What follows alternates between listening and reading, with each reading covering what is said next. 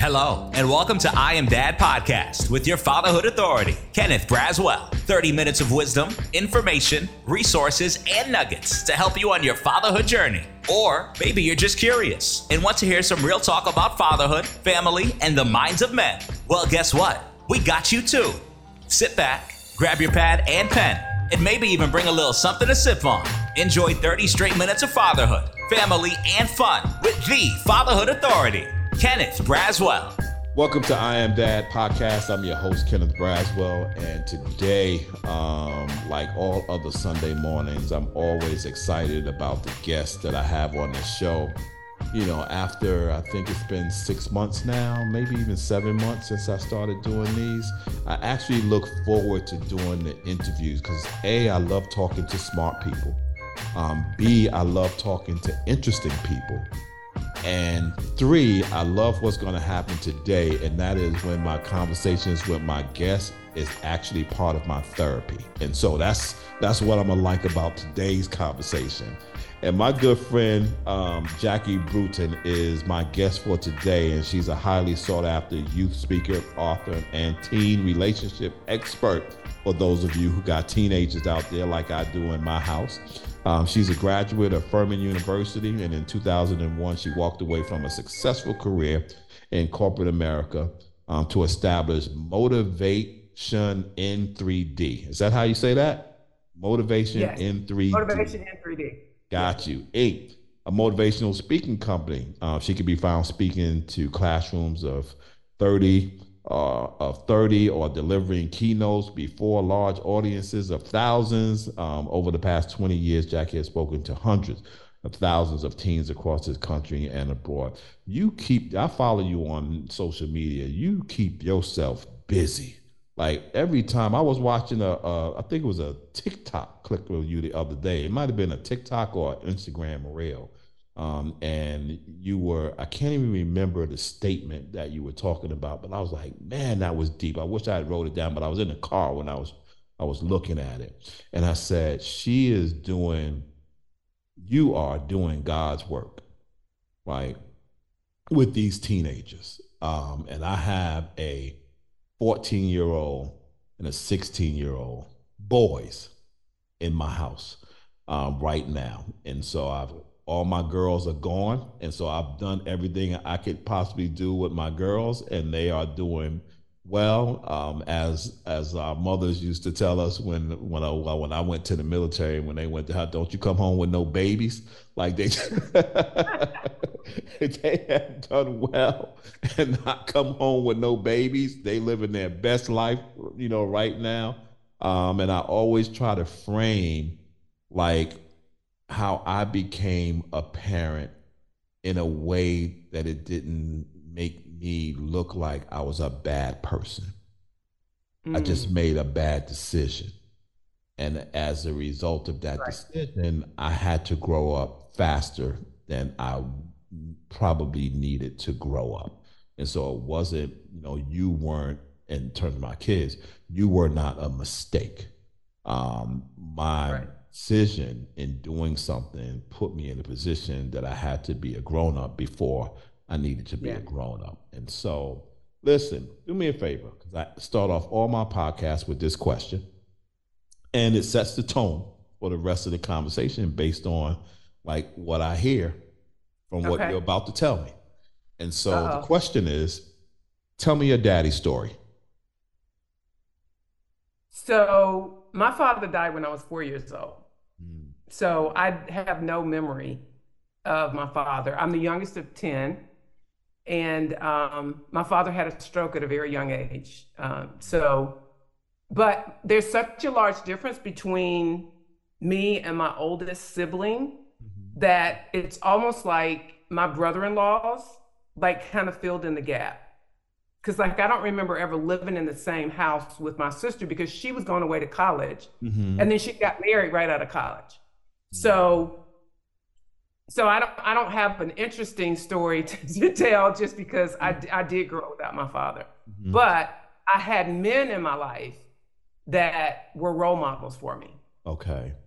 So yeah, no, it's never about, what I've learned with this. And I think I asked it to one of my guests probably a couple of months ago. And, I've been asking the question since. And the reason that I now just continue to ask it is because there's no good or bad daddy story. It is what it is. And that's what Yeah, people need to hear. They need to hear that this thing is all over the place. It's not, everybody doesn't come to the space with this tragic daddy story that is yeah, trying to pull at the heartstrings. I mean, my person that I interviewed before this was I had a great father in my life, and as a result of my father, this is who I became. And he was just, I was like, right. that narrative needs to be heard. I've heard Yeah, in other interviews, my father was an alcoholic abuser. That story needed to be heard. yeah, I had another interview. My father was a single dad. He raised five of us without our mother who left us. That, like, these narratives with respect right. to who we are and who our families are need to be heard. And I think it's so interesting for me when I see people out there doing the work that you do when you're working with our youth, for me to kind of understand, because I think that our parents' narrative frames our own narrative. And more specifically, I can always tell based on someone's daddy story what's feeding you and what you're receiving your information and through what filters you're dealing with Right. and through, right? So it's important for me to kind of know that. But let's start And, with. and I think for me, because of the work that I do with kids, with teenagers, I hear more bad daddy stories than good daddy stories, just Mm, because that is a lot of times the reason they're making some of their choices is right. because of daddy issues. So that's why I kind of index to that, because I hear the stories of I just had a girl just this morning send me a message on Instagram and said, you said you were at my class at my school 2 weeks ago, and you said that a lot of girls try to find their value in men because their fathers weren't there, and it resonated with me. Can you give me some tips on Mm. how I can deal with that? So that was fresh in my memory, and those are the ones I hear, the ones who are reaching out to me about I got daddy issues. Right. Well, you walked right into my first question. Because my first question was, how are you seeing father absence show up in the teens you're working with? Like, what does that look like? Woo. And I always say this because I know there are great fathers out there. Mm-hmm. And so I always have to make sure I don't get in trouble to make it seem like all dads are absent, because there are a lot of really present dads. But I will tell you, and even the ones who are present physically, if they're not emotionally present, There you go. that's an issue too. So I feel like they think I'm Dear Abby, like I'm the Dear Abby for teens. So 2 weeks ago, I was at a school, and a girl, 14 years old, said that her father is not emotionally there for her.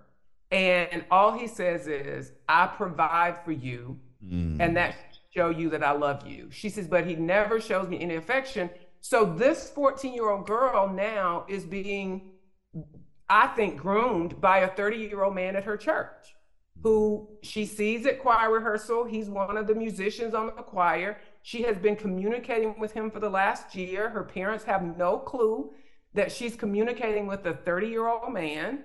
And she said, he is feeling the void that I feel for my father. And that's very dangerous. Right. And so I see that, but even with the boys' side, I remember years ago, I had a young man who, after class, said, I try not to say anything to my mom because I don't want her to feel bad. He said, but lately things have been happening that have been making me really angry about my father not being there. He said, I play on the football team, and Friday night, all of us had to wear ties to the game.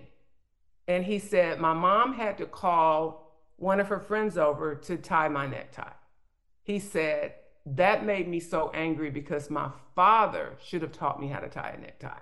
Right. And he said, lately, all of the more and more things are happening. And so I think it plays out differently. So you think about, for young men whose fathers aren't there, I think it plays out sometimes in anger and violence, because they can't go back and do something to their dad for not being there. So they take it out on others. Mm-hmm. I had a young man who said, this is a high school guy who said his father wasn't there. He said, so I relied on other men to teach me what it meant to be a man. And because I wasn't their son, they taught me about a life without limits. He Mm. said he had had 23 sexual partners and he was HIV positive. Wow. And he said, please share with dads that when you're not there, you're not the only one that gets hurt. So Wow. I mean, I could be here all day telling you story after story after story Yeah, I know of what you I see. can. I just wish fathers understood like how vital they are. Right. So let's go there. Let's go. No, no, no, what? Let me take a step back because I do want to go there, and we are going to go there. But I want to walk us into really framing our teenagers today, right? And so our teenagers are, these generations today are Generation Zers.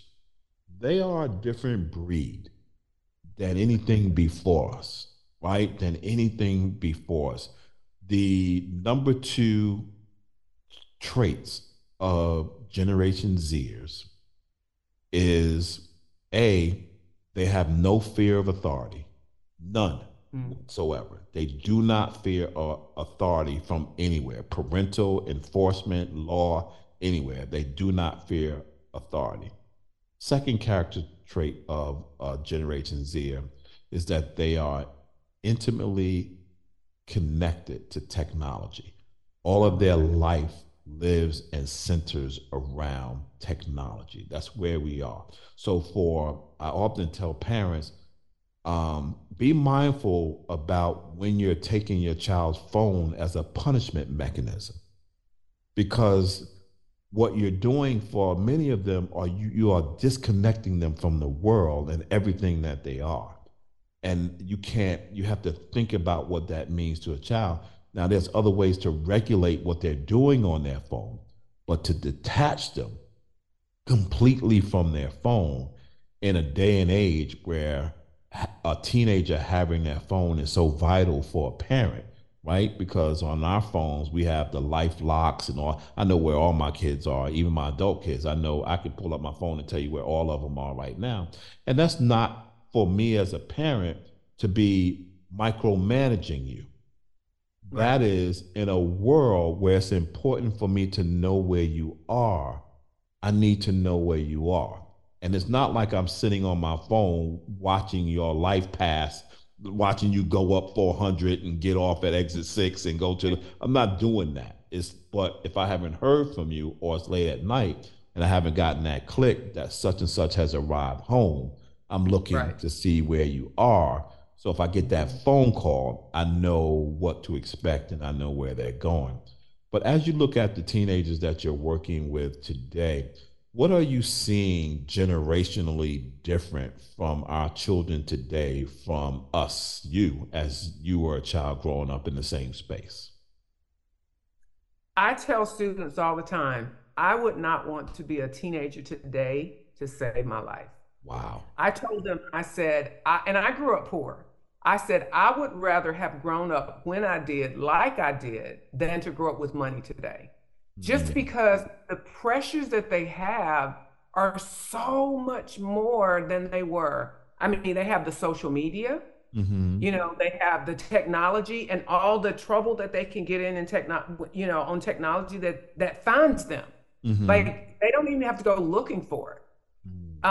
Just from like bullying, when I don't know, maybe was there a lot of bullying, at your I mean, you school? could pinpoint our bullies. It was one or two of them, right? And so it was always just like one big bully in the school that everybody was afraid of, but not like a multiplicity of bullies all over the place.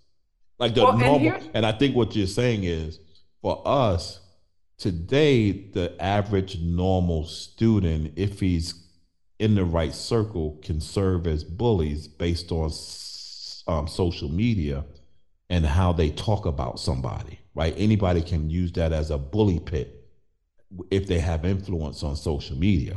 because we didn't have influence. The only person that could actually be a bully of the school was the kid that was like 2 feet taller than everybody else and 200 pounds when everybody else was 100 pounds, because you couldn't beat them up. But it's different, and so I think that's Or if we were bullied, we went home. We had a reprieve from our bully at least during the time that we were home. right. And now there's no reprieve from the bully because the bullying leaves school, and like you said, it follows you on social media. So Right. they have this constant barrage of pressure and negativity that we got some relief from negativity. Even if at school was negative for us, we at least got to go home. So Mhm. now the negativity is 24/7 almost for them. Right. Right. And the pressure to fit in is even more elevated with social media because we just compared ourselves to people we saw every day. Right. Now they have to compare themselves to people that they'll never meet. Ooh. So it is just, Yeah. it's the level is just so much higher. And then you have the pressure, and this is what I deal with is talking to teens about sex. Like the pressure that they have, sex is everywhere for them. Right. And so, everywhere they turn, they are being like almost ostracized if they're not doing it. Right. Right. And I'm not saying none of that happened. I just don't think it was as severe when we were growing up. It's just Yeah, and it even was. from a mental health standpoint, Mm-hmm. I don't think mental health and think about the pressure too. I told somebody even getting into colleges, like I don't remember having the kind of pressure that kids have today from a competitiveness of getting into college. And the stress of AP courses and all it's a lot. Yeah. So when you think about parents that are trying to navigate this space with their children, I think, if I'm thinking back when I was growing up, like I always talk about this, the birds and the bees. Remember that? That was always, did you have the conversation about the birds? And I've never had that conversation, so I don't even know what that story is. I've never heard Yeah. that story. So I don't know what the connection between a bird and a bee is. Right. I don't know what that connection is, but that was the term that was used. And I had to figure it out I fell into it. And then I had to figure it out myself. But as parents, when you're trying to navigate, like full transparency, I haven't had a conversation with my boys yet. They're 14 and 16. I haven't had a conversation with them yet. They're somewhat a little isolated because they're not like we used to be, which is you go outside and you come back in when the street lights go off. Right. Like, so I don't know what they're doing out there. 90% of the time, other than when they're in school, they're under our control. And so we know where they are. But I know it's necessary to begin to start thinking about how we're going to have this conversation. So based on what you're seeing with these kids, like for a parent who doesn't know the first step to take in having that conversation, what should that process look like? And when should you So know, and when should you know you need to have that conversation? so I always say you have it before you think you need to have it. Mm, okay. If you get to the point where they're already dating, they're already in a relationship, then the conversation is not just a general conversation. Now it's about them. And so Mm, it's always easier to have a conversation before they get in a relationship, before you think you need the conversation. I tell parents, I say, have it when you're in the car driving somewhere where you're going a high rate of speed where they can't jump out. So where it's not so confrontational. But when I ask the students, I say, how many of you have had the talk, which I think that's a misnomer, with your parents? Usually it's less than 50% of the students. mm, And the ones who say they did have it, I'll say, what was it like? They'll say awkward. right. And I want to say it's just as awkward for the parents too, trust me. But what should the But conversation be like? Okay, keep going, but I'm just trying to figure out like what's the line opener? Like what's the opening line that you walk into this conversation with that at least stimulates you to having the conversation? Okay, I think one of the biggest mistakes is making it the conversation. So I Okay. think you start out like not talking about sex. Like Ah, there has to be, and so you probably have started some conversations that you didn't even know you were having mm, because you start out talking about healthy relationships. mm. And that doesn't have to be anything about sex. So by the time you have a conversation about sex, it's not out of the blue. And so most parents make the mistake of never having had a conversation with them anything about love. How do you tell when you love somebody? And I don't even mean romantic love, but what Right, does love look right, like? And then, what is a healthy relationship? And there are plenty of opportunities that you can have where you can have that conversation where it's watching movies, right. you know, out in the what do you think about that? Like, what do you think about the way he treated her or the way she, this happened? And talk about it that way. Hmm. And then by the time you get to have the conversation about sex, it's more of a natural fit versus you just springing it on them. Right, right. And here's the other thing I think that parents don't get. I always like to say, and this is how I teach in the schools, I like to teach towards something and not away from something. Okay. And so I think parents would like do well to help their student, their child have dreams, goals, and a vision. And so you let them come to the conclusion themselves that not just sex, but drugs, alcohol, anything is not worth it because they have a bigger yes. And so I think a parent's one of their best strategies is help your child set a vision for their future and know where they're going. Because if it's easy to say no to things that are going to destroy them or detract them from getting their future when they have something that they're saying yes to. Okay. And so I think the big issue is a lot of kids don't have a bigger yes, so they say yes to anything. Right, right. And I think that leads to, this whole notion of like value, right? I think I've heard you talking about this on social media as well.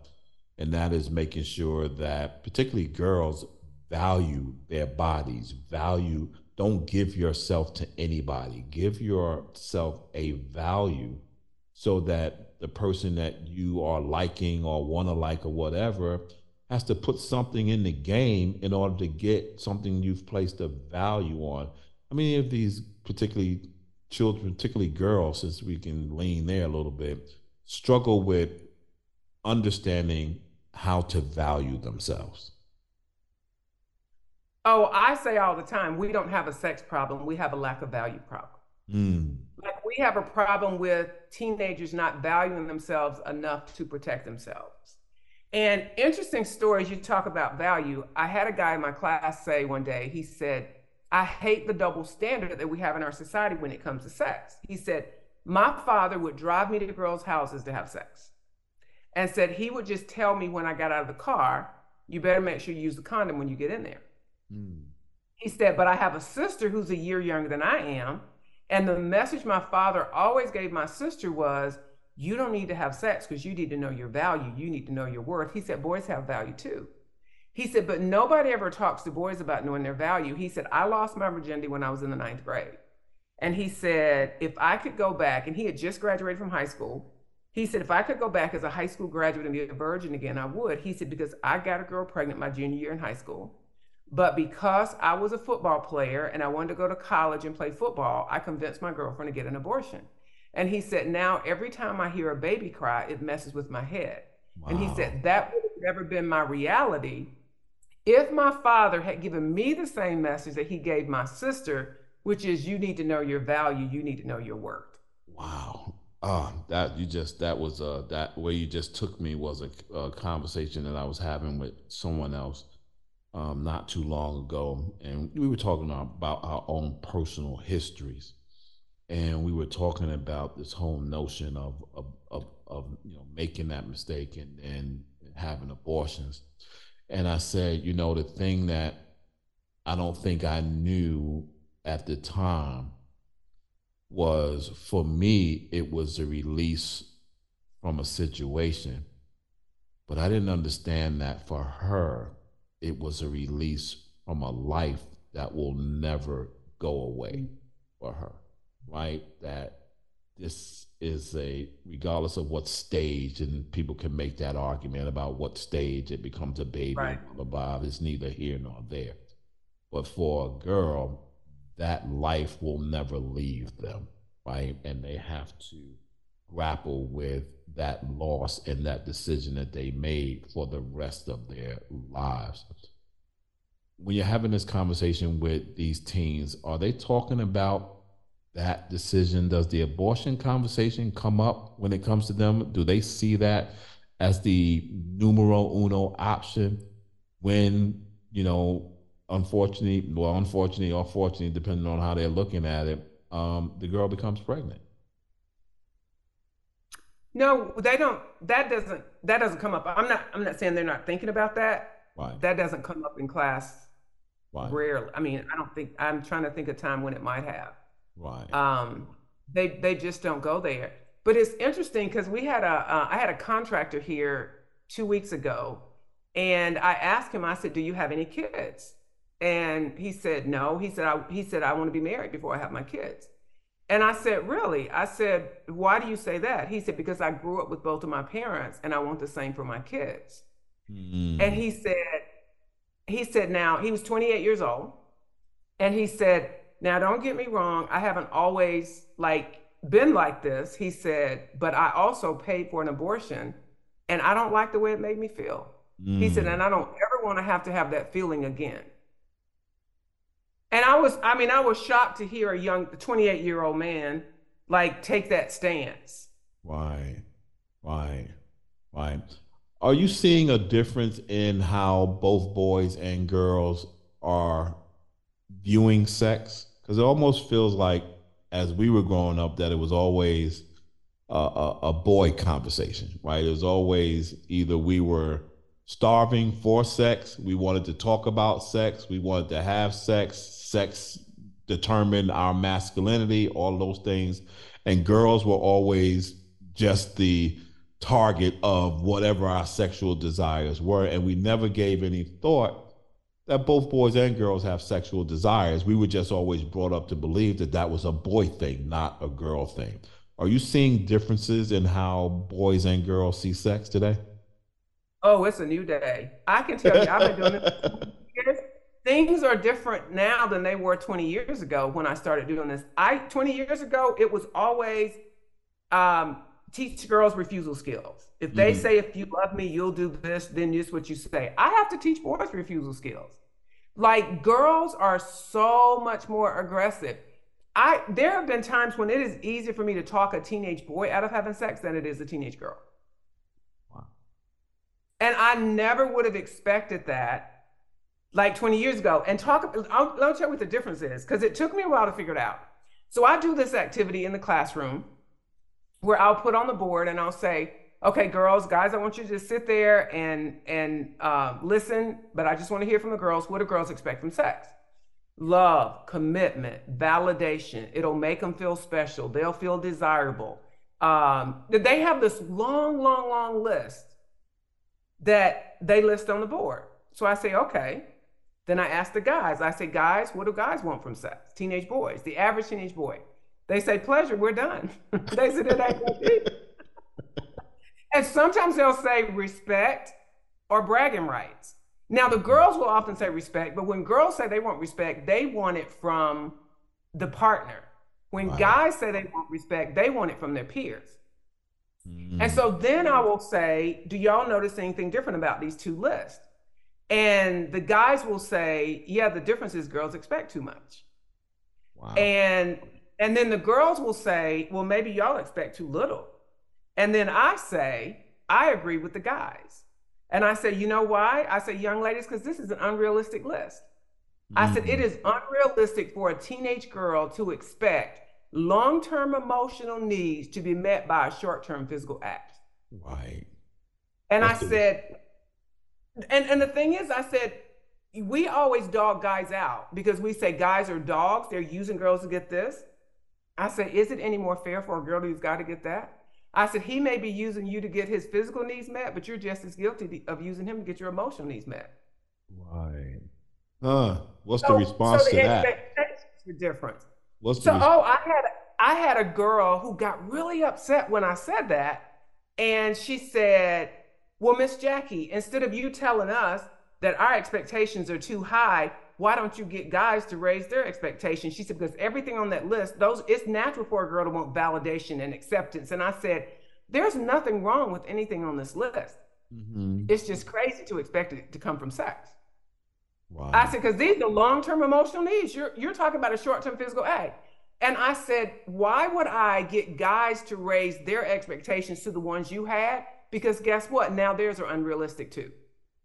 If it's unrealistic for y'all, it's also unrealistic for them. But that is when it dawned on me, this is why it is easier for me to talk a teenage boy out of having sex than a girl. Because to the teenage girl, for me to get her to not have sex, I am asking her to give up what she thinks validation, acceptance, love, commitment.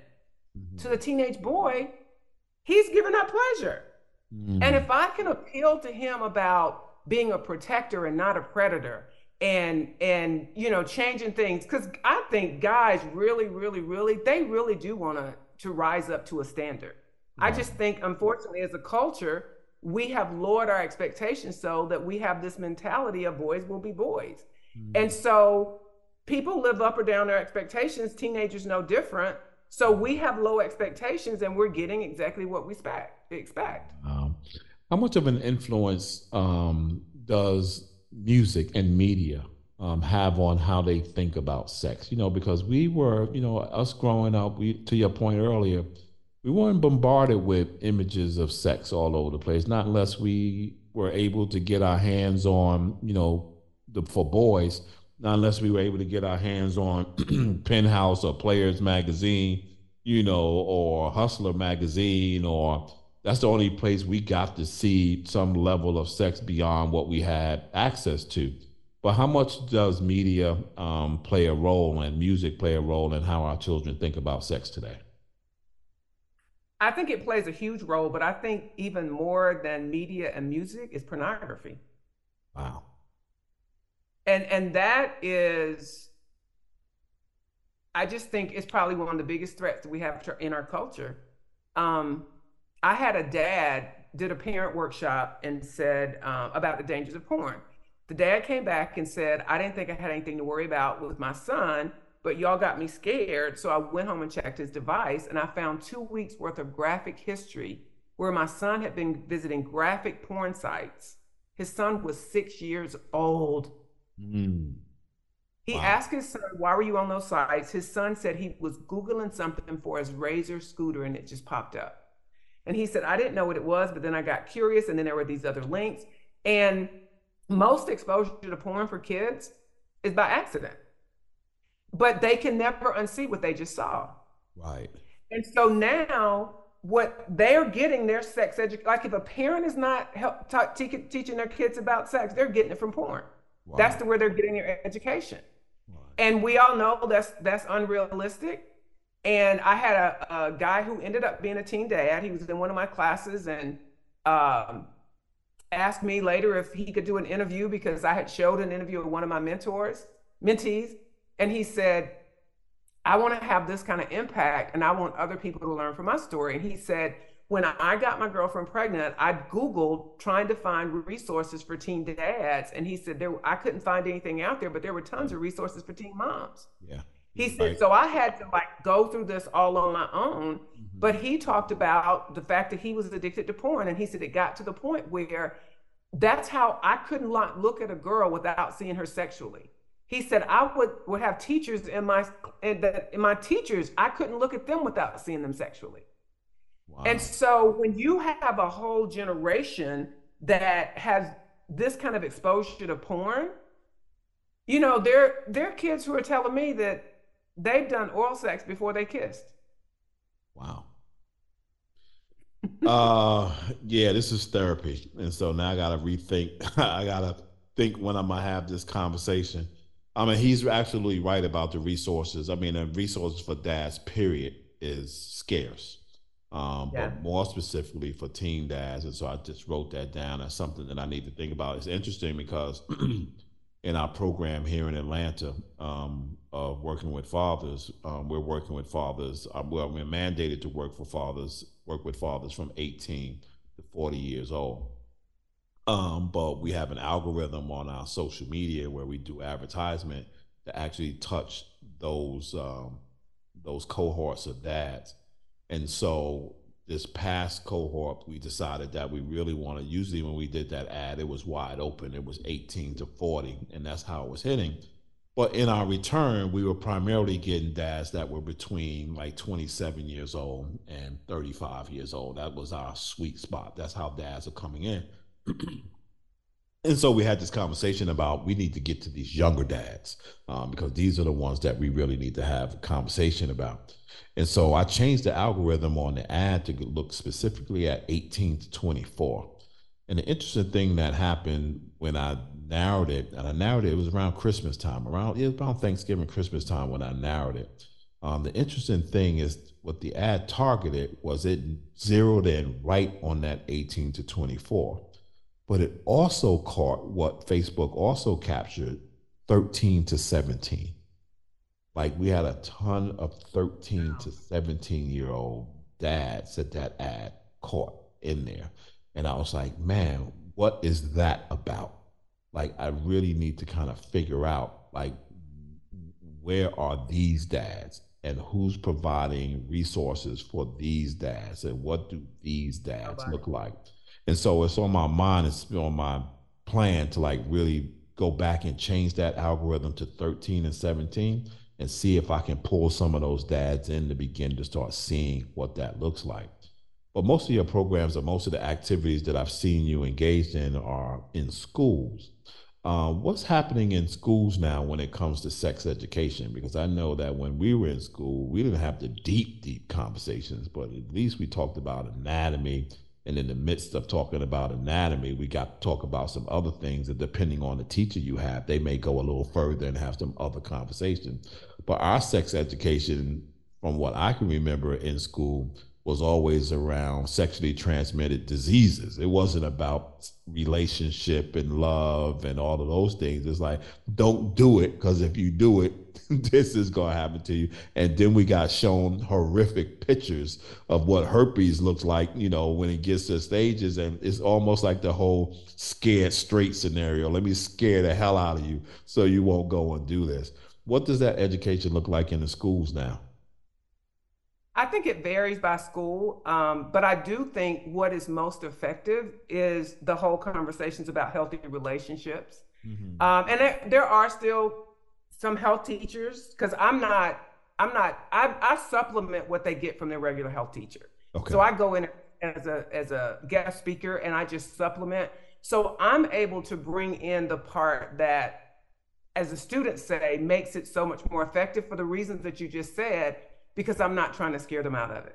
Because I'm talking about the conversation where they are. And I'm talking about what's the difference between a healthy relationship and an unhealthy relationship. I'm talking about the porn conversation and how the media impacts their choices. And, you know, that's not the nuts and bolts of like showing them the gross pictures and, you know, all of that. They get that from their health teacher. But I get the fun part, I call it. Okay.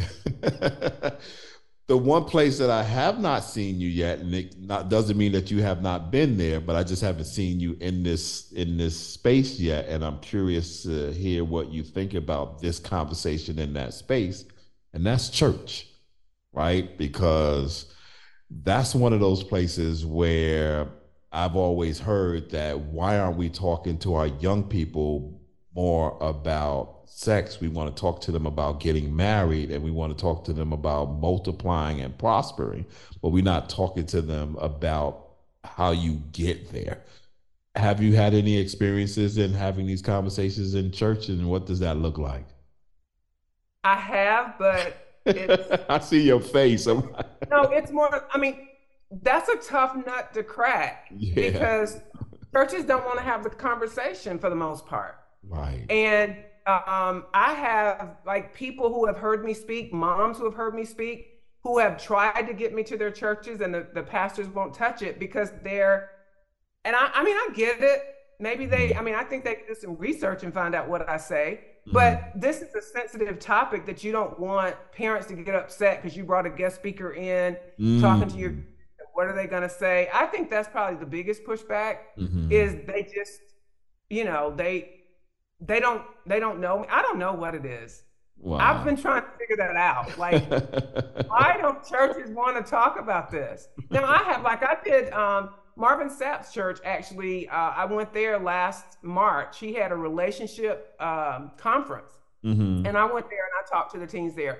So there are some pastors who are more progressive who will address it, but for the most part, Christian schools and churches are probably the least likely places that they want to have this conversation. Yeah, I'm And sure. the kids there are doing it. You Right. know, it's like if you talk to them about it, they might do it. Well, guess what? They're doing it even if you're not talking about it. Wow, absolutely. Right. It's not like, but that's, you know what? I think that's a parent's point of view, right? A parent's point of view, and I'm probably guilty of this in most part. If I don't talk about it, it'll go away, right? If I don't bring it up, then it'll never like show up. That's kind of how we think about it because we do have this apprehension. Probably, Jackie, probably more about what we might find out if we start the conversation as opposed to having the Like, I don't conversation. want to know. I could tell you that with our middle daughter, comical story. So, my middle daughter, who went to St. John's, we were in New York at the time. She went to college at St. John's, and I, assumed that before she went there, that she was a virgin, that she hadn't had sex yet. It's my am bam, so I couldn't see my am bam in that position in any guy's house, right? So I'm at the barbershop and I'm watching. No, was I at the barbershop yet? No, I was at home and I'm watching one of these shows that come on with Sally Jesse Rapper, whatever one of those shows, and they're talking about teenage sex and they're talking about kids having sex and blah blah blah. And I'm watching it and I'm watching it. And so I was on my way to the barbershop and I go upstairs and I say, I was downstairs watching the show about, having a conversation about sex with our girls. And I said, have you had the conversation with Amber yet? And she goes, no. I said, you haven't? I said, do you know if she's had sex or not? And she goes, no. She goes, we just haven't had the conversation. So at this point, Amber is at St. John. She's at the school. So I go to the barbershop. And while I'm at the barbershop, my phone rings. And it's my wife on the other line. And she is bawling. And I was like, what's going on? Like, slow down. Like, what's going on? Like, what happened? She's like, I just spoke to Amber. And Amber told me that she's had sex and she's had sex, X number of times since she's been at the school. Mind you, she hasn't been at the school that long. And I freaked out when she said that. And I said, you know what? Okay, let's take a step back. Um, and we were in Albany, New York. And at the time, Amber was in Queens. I said, I got to go to New York tomorrow. I said, so I'll swing by and grab her up. So Amber and I's thing together is eating steaks. And so we always eat steaks. So I said, I'm going to go scoop her up. I'm going to call her when I get down there. I'm not going to let her know I'm coming. I'm just say, hey, I'm in New York at my mother's house. I'm going to come swing by. We're going to have a steak. So I did mine. Hey, let's go have a steak, blah, blah, blah. So we go in and we have the steak and we're talking about all of these things. And I'm saying, so how is St. John's? And she was like, oh, I'm meeting this person and I'm meeting that person. And I'm thinking about going to Spain. And she was just really hyped about being at St. John's and going to college. And so I didn't have the conversation with her at all. So we get up, we leave the restaurant, and we get into the car and we sit down into the car. And I said, I'm glad you're having a great time at St. John's. I'm glad are really thinking about the things that you want to accomplish while you're here. And I said, but what's the one thing that could happen that can mess all of that up? And she looked at me and I said, and I was like, what is the one thing that I said to you before you came down here that could happen that can mess all of this up? And she just started her crying. That's my baby. She just, I know how to touch her. She just started crying. And she was like, having a baby. I was like, yes.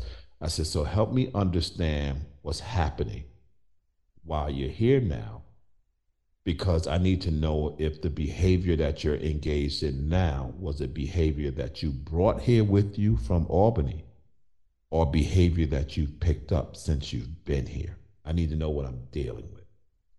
And she just went through and just started talking about how parties and going out and expectations and peer pressure and trying to fit in and blah, blah, blah, and blah, blah, blah.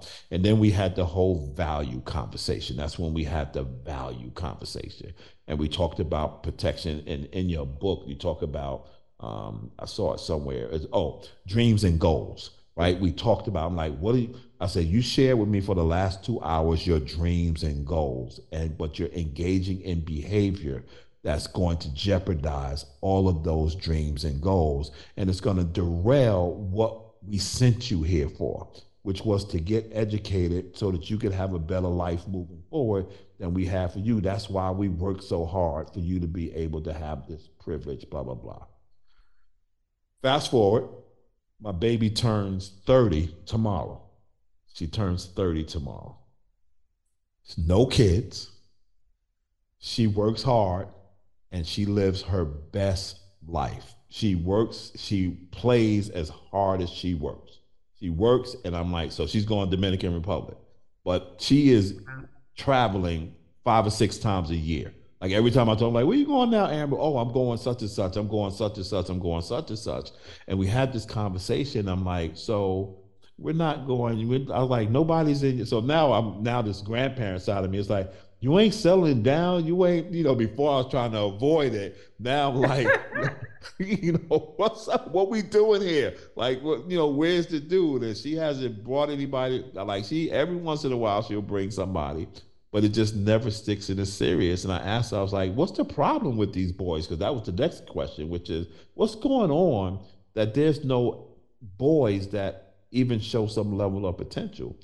And her response to me was, none of them are you. I want someone who's going to treat me like my dad. And I said, whoa, that floored me. And it floored me. It just floored me. And I said to her, I said, I got to think about that. And we didn't have this conversation in a couple more days after that.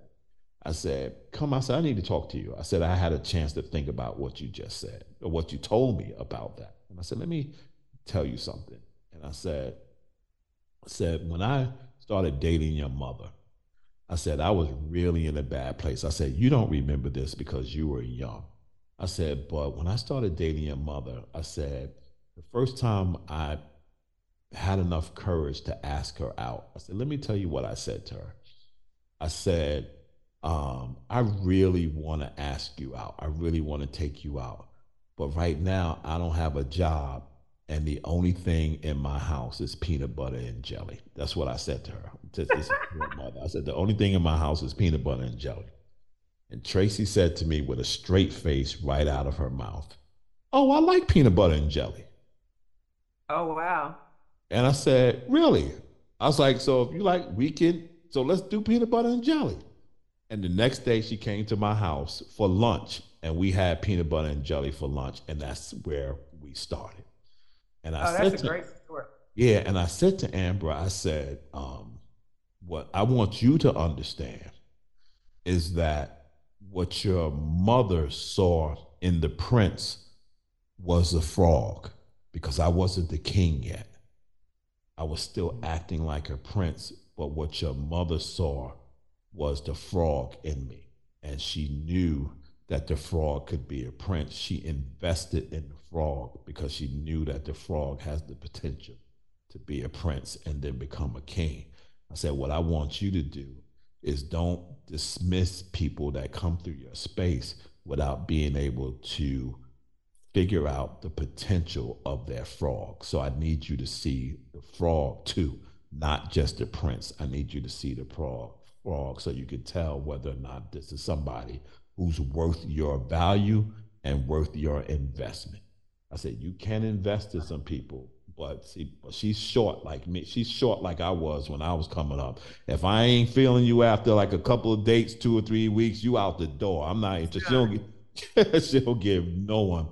When you're dealing with some of these kids that they're working with, you talked about their them not having long-term relationships and not thinking about long-term relationships. But I'm curious as to what they dream about when it comes to relationships. And I know sex sometimes become the cart before the horse, but are our youth, particularly our girls, still thinking about the husband, the big house, the white picket fence, and the dog, and the two-car garage? Is that like in the dreams, or it's just it is what it is right now? They're very jaded. Mm. They're very jaded. And it's to the point, and I tell them, I said, y'all break my heart because y'all are so jaded about relationships. It's almost like a game. I'm going to get them before they get me. And in the music, nobody's loyal. They're not loyal. I'm not, and it's just so, it's so sad. I tell them, I said, y'all, I come in here and I talk to y'all, and it just breaks my heart to hear how you think about the opposite sex, but not just the opposite, about relationships and the longevity of relationships and whether it's even worth it. Like, the girl just told me yesterday when I said, how do you know when you love somebody? She said, love ain't real. Oh, wow. I hear that all the time from teenagers. Love is not real. They said, not with our generation. And then you have, this was something I said on a video that I did with Lamar Tyler, probably 9 years ago, that for whatever reason, it went viral like last year. But I had an 8th grade girl who said she wanted to have 2 kids, but she never wanted to be married. And I said, why would you have a goal of having 2 kids in the 8th grade and not be married? She said, because if I'm married to him, I can't collect child support. Wow. And I said, well, don't you realize that the reason you don't get child support from the person you're married to is because you're living in the house with them? And she said, not necessarily. She said, and why should I marry somebody just because I have kids by him? What if he's on drugs? And she said, I said, if you think he's too bad to be a husband, do you think he's going to make a better father? Right. And so you have that mentality where they don't even want to get married. And they're always talking about the divorce rate. And one girl said, I don't trust guys because my dad cheated on my mom and they ended up getting divorced. And if the man that I love the most, if he couldn't be loyal, why do I think any of these other guys are going to be loyal? I mean, Wow. It breaks my heart. They are Yeah. so jaded about relationships. And part of that is what they see in the media. Right. Wow. Yeah, that is heartbreaking to just think about that. And we just got to figure out, I don't know, I've been in our work, one of the things that I've been talking about a lot is this whole notion of hope, and that for many of us in our community, we're just losing hope. And a person without hope is a dangerous person, if you don't have anything to live for. And to your point, I'm concerned about our children and what they're hopeful for, right? Because it seems like they're giving up on the world. They're giving up on everybody who's had responsibility to create an environment for them to strive in. And now they're just willing to accept whatever it is, right? Or they don't think they're going to live long. A boy just told me yesterday in class, he said, Miss Jackie, the reason some of us don't think the way you are telling us we should think long term, he said, because a lot of us don't think we're going to live past 24. And I said, are you serious? And he said, yeah. He said, I hear a lot of my friends say, I might not live past 24, so I'm just going to have all the fun that I want now. And so I'm like, 24? I mean, that's so young. But I do think we have a hopeless generation. And so if they, they don't consider something at-risk behavior if they don't think you're risking anything. Like they don't make decisions to protect a future if they don't think they're going to have a future. Right. And so many of these kids they don't see a future But you think about the culture that we're in, where we didn't have school shootings.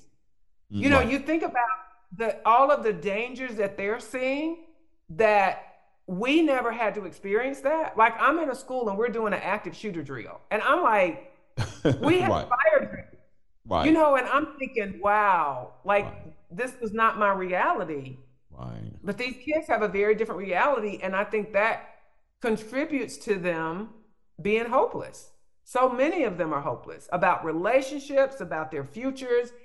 And so the choices they're making are reflecting their hopelessness. And so I always say I'm a pusher of hope. It's like I go in and I try to give them hope to say, even when they talk about a divorce rate, and I say, don't give up on the institution of marriage just because you didn't see it work with your parents. Right. Like, your parents did not have the kind of relationship education that you're getting in this class. And so you just do the work to now deal with trauma, deal with all this other stuff, so that you don't take that into a marriage, and you don't have that, your chance of getting a divorce might not be as high. Right. Jackie Brewton, she is the author of The Truth About Sex. The Truth About Sex. Real stories from teen guys like you. Where's the gals in here? Because usually you use guys. No, so that's my second book. So this is the first book, 7 Secrets Guys Will Never Tell You, A Teen Girl's Guide to Love, Sex, and Relationships. No, you sent me that. I have that too. Yeah, I don't know where it is. This one I wrote first. Yeah. That one I wrote last year, but this one I wrote first. Right. And it's funny because there's a chapter in this book. So one of the 7 secrets, chapter number 6, is they can't replace your father. And so I have a whole chapter in this book about daddy issues and what a father really provides. And so I talk about 4 things that a father provides. He provides validation, protection, provision, and guidance. Right. And I think that's, if he can provide a girl a daughter, he didn't have to worry about as much about her making poor choices. Yeah, well, you are doing an awesome work. I'm trying to figure out how to get you deeper in my lane of work. And I think it's important that as we kind of work with our dads, we're actually going to apply for the next iteration of grants for a relationship grant that's going to be associated with our fatherhood grant, so that we can start making the transition, or at least creating a bridge between our dads and the mothers of their children and their families and their kids. And so we want to extend our work to not only just build their capacity to be great dads, but we really want to look at a more holistic model of really helping families strive to do that. So you'll be hearing from me. And I also love the fact that we share a great friend in common, and that's Lamar. I love him and Ronnie to death. He's actually supposed to be coming on the show as well. I can't get him locked down. He's a superstar now. And every time I say that to him, he's like, no, you the superstar. I'm like, no, you the superstar. He's like, we go through that back and forth. And so tell everybody how they can get the book and how they can get in touch with you. So my website is just my name, JackieBrewton.com. And I have resources for parents and teens on my website. I even have some free resources where they can download. I have an ebook they can download called The 7 Things Every Parent Needs to Know Before Having the Talk. So that's right in line with what you're talking about. Listen, y'all need to holler at Jackie. Y'all need to bring her to your schools, and y'all need to bring her to your churches. Stop playing around. Y'all don't want to have a conversation, bring somebody in to have the conversation if you want to have it. I'm going to talk to our pastor about, listen, I got somebody y'all need to bring in today. They just did my wife was telling me, a whole revamp of our children's section in the back. And so you might be hearing from her. I'm like, y'all need to bring her in here and get copies of her book and share these things with parents so that we can have this conversation. Jackie, but you know what? Whenever I talk at a church, I always tell them, don't let me talk to the kids unless I can also talk to the parents. Right. Because I think the parents understanding this, because really the parent should be the child's first educator. And so if the parent doesn't know how to have the conversation, I can come in and talk to the kids, but they have to, what's the word I'm looking for? Support the message that, you can't just have me come in and do one talk and then there's no other conversation from the parent or from the youth department. Absolutely. You know why? Because they probably still got dysfunctional thoughts on what to think about sex themselves, right? So we got to get through that therapeutic piece of it. Like, what you thinking about? So what was you taught about sex? And that's probably why you don't want to talk to your kids, because you don't want to tell them about what you was taught and what you doing, right? Listen, Jackie, thanks so much for joining I Am Dad podcast. It's been an absolute pleasure. I can't wait for this one to get out there for me to move this. And thank all of you for listening to I Am Dad podcast. Make sure you go to our website at iamdadpodcast.com. Listen to all of our shows. Leave your comments, leave your posts, leave those things so we know what you're thinking, and I know what topics to bring to you and what people to bring back. And until next Sunday, God bless. I'll talk to you soon. Peace out. Thanks for having me. Thank you so much for taking the time to spend with us. You've been listening to I Am Dad podcast. We hope that you have been informed, encouraged you to think, or even inspired your heart for the love of dads. The conversation does not end here. Come back and join us next week. Same time, same place. Or you can continue the dialogue on our I Am Dad Facebook page. We also invite you to listen to past episodes, learn more about us, and keep up with special activities by visiting iamdadpodcast.com. That's iamdadpodcast.com. Until next time, I leave you with this reminder of manhood from 1 Corinthians chapter 13, verse 11. When I was a child, I spoke as a child. I understood as a child. I thought as a child. But when I became a man, I put away childish things. Because of this reminder, I will always understand that I am dad, period.